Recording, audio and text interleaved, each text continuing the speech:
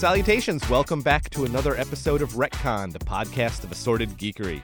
I'm Rick Marshall, and today we're talking Civil War.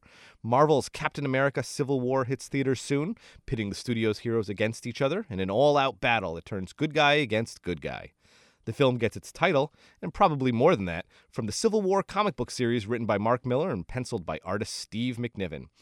That 2006 series imagined a Marvel universe in which a superhero-related disaster in Stamford, Connecticut prompts the federal government to pass the Superhero Registration Act, a bill that requires costumed heroes to register their identities and become official law enforcement agents. Naturally, that idea doesn't sit well with some of Marvel's superheroes, and the battle lines are eventually drawn, with Iron Man in support of the bill and Captain America opposing it. The series famously explored the balance between security and freedom in society, albeit a society where a scientist can turn into a massive green monster and a teenager can walk on walls like a spider, but you get the idea. It was a serious turn for the Marvel Universe that really did change everything for quite a few superheroes, at least until the next reboot. In honor of the impending arrival of Captain America Civil War, I spoke to attorney James Daly, the co-author of the 2012 book The Law of Superheroes, and creator of the long-running Law in the Multiverse blog that explores elements of the superhero world from a legal perspective.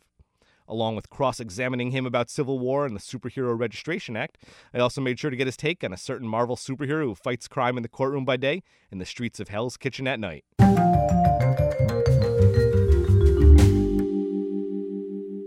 James, you spent quite a few years now taking deep dives into the legal themes of comic book universes. How did you get started exploring this unique aspect of superheroes and their stories?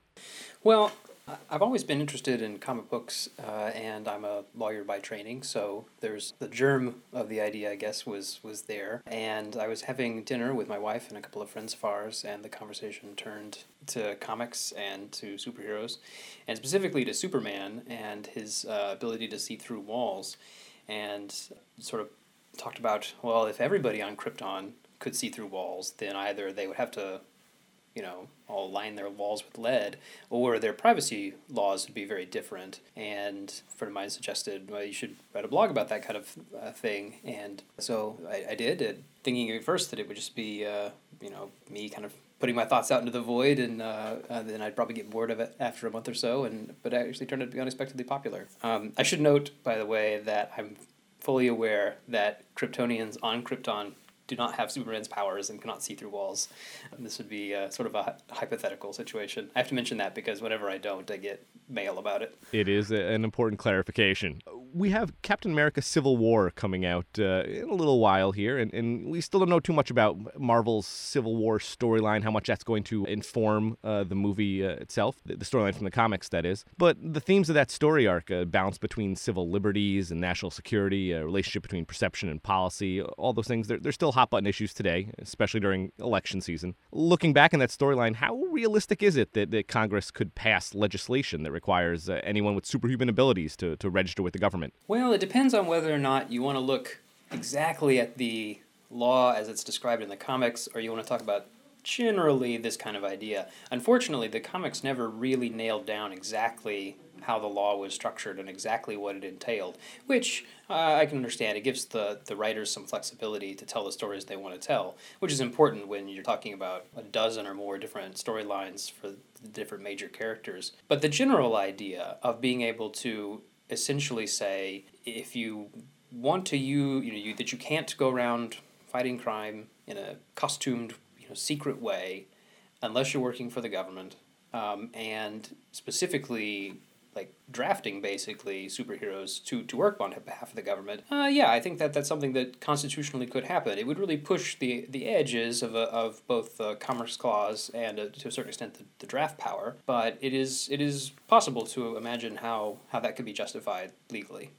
Oh, okay. So this is something that could actually happen. The draft power in particular is basically unlimited. Congress could draft children if it wanted to, and it could also draft perhaps not specific individuals, say John Doe must now show up to be drafted, but could very likely draft classes of people, say everyone with powers. Certainly people with particular skills and abilities, like language abilities, for example, can be drafted. The law already contemplates drafting them preferentially over the general population. And of course, there's age and gender limitations as well. So the draft power is basically unlimited. The Supreme Court's held that the Congress can pretty well do what it wants in that area. So that handles the getting superpowered individuals to work for the government, albeit a little complicated because they would be part of the military, and using the military to fight ordinary crime is limited by the Posse Comitatus Act, but that is a law that could potentially be modified as well. So that aspect of things is pretty straightforward. The maybe slightly more difficult is having the federal government pass a law that says you can't fight crime in a costume unless you're working for us. It's a little harder to justify that on Commerce Clause grounds, but with a little bit of a stretch, you can get there, I think. Oh, okay. Well, in the Civil War comic, I mean, Iron Man becomes this sort of public face of the Superhuman Registration Act, and his rationale for it is pretty pretty straightforward. The people with superhuman abilities need to have oversight and training and that sort of thing. Captain America, on the other hand, argues that superheroes need to keep their identities secret in order to do what they do without endangering their loved ones and that sort of thing. Is there any sort of legal precedent for his side of things? Would he have a good case if he sort of took this to court rather than sort of brawling with, Iron Man and the heroes on the other side about it? Well, I mean, he could certainly try to fight the law as such, but his overall position that superheroes need to be anonymous, or at least need the option of being anonymous in order to do what they do, probably doesn't hold up. For one thing, it's pointed out that several major superheroes, like the Fantastic Four, like Iron Man, like Captain America, their secret identities, they're not secret. It is well known who they all are, and some of them have been public from the very beginning, like the Fantastic Four. So that's kind of an important factual counter-argument, but more importantly, perhaps, is that actually being anonymous is a problem for a superhero who actually wants to sort of fight crime and be effective part of the system, as opposed to somebody like the Punisher who just goes out and kills or maims bad guys. If the goal is to apprehend criminals that the regular police can't handle and then see to it that they are dealt with through the justice system in the sort of the proper legal way, then the fact that the person who has the best evidence against the villain, the eyewitness testimony and all that kind of thing, and was there at the scene, blah, blah, that person can't testify at trial because they refuse to reveal their identity is a real problem. And the confrontation clause of the Constitution that allows criminal defendants to demand to confront the witnesses against them, as well as just testifying under oath, means that it would be impossible to have somebody testify behind a mask. The courts are actually quite clear about that, and in fact, Justice Scalia, recently deceased, was quite the proponent of criminal defendants' rights in those kinds of cases, to the point that the Supreme Court has held that, for example, if in child molestation cases, that you can't even have the child be testifying, away from the defendant, because, I mean, you can imagine why you would maybe not want to put the child in the same room as the person who allegedly abused them, and yet the courts have held that the confrontation clause is pretty absolute. Wow. So a lot of those times when we see in comics and even in movies and such, when these masked superheroes sort of stop someone in the act and tie them up or restrain them and leave them for the police to find, they probably wouldn't have much of a case when the police do find them? Well, their case would certainly be a lot harder than it would be. In some cases, they may be found with contraband, or that they just simply, or the problem may just simply be getting a hold of them. There's plenty of evidence against them. It's just that because of their abilities, it's hard to physically catch and apprehend them. And in those cases, it's maybe not the worst thing. But in a lot of cases, the only real testimony may necessarily be from the one person who's not around to give it.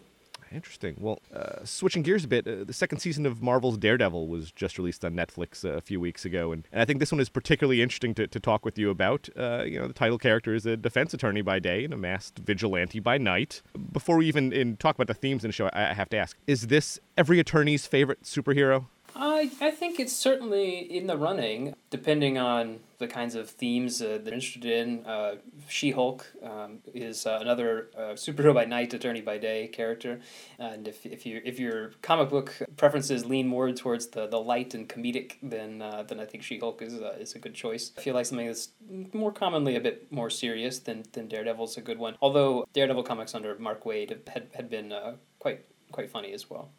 Yeah, absolutely. So in Daredevil, he ends up getting involved with a lot of cases that require him to spend a lot of time fighting criminals, and probably just as much time as he spends in the courtroom. So in the real world, it feels like his tactics might not lend themselves to a lot of wins in court for some of the reasons that you've sort of outlined now. What's your take on the perils of leading that kind of double life, taking that sort of hands-on approach to cases? Well, there's certainly tremendous ethical issues, not least of which is that Daredevil, especially as he's portrayed in the Netflix series, moves kind of on the wrong side of the law a lot, not in an overtly criminal way, but in a definitely pushing the boundaries, or breaking them a bit kind of way. And attorneys simply aren't supposed to do that. I mean, it kind of may seem obvious, but ethically, attorneys are prohibited from breaking the law. So that's a problem. And it's also a problem the way he often uses evidence that he obtains inappropriately in order to decide what he's going to do next in a case.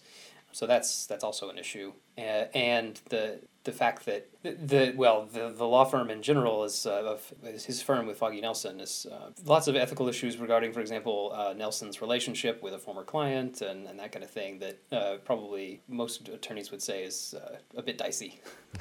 Well, from your perspective, I mean, what you've seen, comics notwithstanding, in the Netflix show, is Matt Murdock a good lawyer in your mind? He's clearly an effective one. Whether he's a good one, I think, probably depends a little bit on how important ethics are. In some other versions of the Daredevil storyline, he's a bit more upstanding and a bit less willing to bend the rules. But clearly, the Netflix show wants to more directly grapple with that conflict between being an effective superhero, being an effective attorney, and that's a fair conflict to look at. Well, between the Marvel movies, we recently had Batman v Superman deal with some of the ramifications of superhero actions in court setting. She-Hulk, Daredevil, all of these. Why do you think that issues of the law, legal issues, and superhero stories keep sort of overlapping in popular culture now? Well, I think that it's part of taking the story seriously, that if you really want to think one step further than just face value about these kinds of stories, if you want to consider them part of a broader universe, then you not necessarily have to think about how it interacts with the law, especially when so many of the superheroes make overt claims that they are fighting on behalf of the law, on behalf of justice. And so to not take that at face value, but to think, well, are they really? Are they actually acting legally themselves? Are they actually advancing the causes of justice? And especially, are they doing it in a just way? I think that those are important questions to consider. And I think they're important questions to consider in all kinds of media. Anytime you have a hero or a protagonist, we should think critically about, well, it's all well and good that at the end of the day the bad guys are hurt and the good guys are doing fine, but how did we get there, and does it really help in the long run? But so I think that those are sort of natural questions to ask. Well, in recent years too, we've had some of these real world superheroes popping up on the scene. There was Phoenix Jackson, I think, was one. Another state there, they had somebody kind of dressing up in costumes, going out, fighting crime in their ways. But it's raised some important sort of issues related to some of the ones you've talked about here. Are these sort of issues that you're following kind of closely, give your connection both sort of superheroes and legal matters? I don't follow them too closely because I usually don't write about them. I try to stick to purely fictional scenarios rather than real-world legal issues too much. They're a little less controversial, and I don't want to give the impression of giving anybody legal advice. But Phoenix Jones, I think is his name, is an example of the real-life, real-world superhero movement. And there have been other groups like the Guardian Angels, for example, who have tried to supplement what they see as a failing on the part of the police to adequately protect their own communities, either just simply not putting out enough resources or not using them in a fair or appropriate way. The difficulty is doing so while still staying on the right side of the law themselves. It's quite a tall order. The law generally frowns on what's called self-help, so taking matters into one's own hands, and it can be difficult, I think, for people to stay on the right side of that, especially in a way that doesn't involve physical violence and that kind of thing. And part of the difficulty is that in addition to the law sort of frowning on ordinary individuals doing things like self-defense, defense of others, arrests, citizens' arrests, and it makes that sort of difficult, not impossible, but a little difficult to do. Police have a lot of legal benefits and protections, privileges, that make it easier for them to do their job without worrying too much about occasionally slipping up. Now, whether that's a good thing or not is a whole other question, and one that I tend to try to avoid on the blog and in the book. But yeah, that's kind of the issue, is that it's hard to do right. And this is the same thing with superheroes in comic books, is that very few of them actually do stay entirely on the right side of the law all the time, or even most of the time. Oh, this has been fascinating. James, I thank you so much for sort of geeking out with me a bit here and offering your insight on Civil War and superhero registration and superhero attorneys, among everything else we've been talking about. It's been enlightening, to say the least. Well, thank you very much.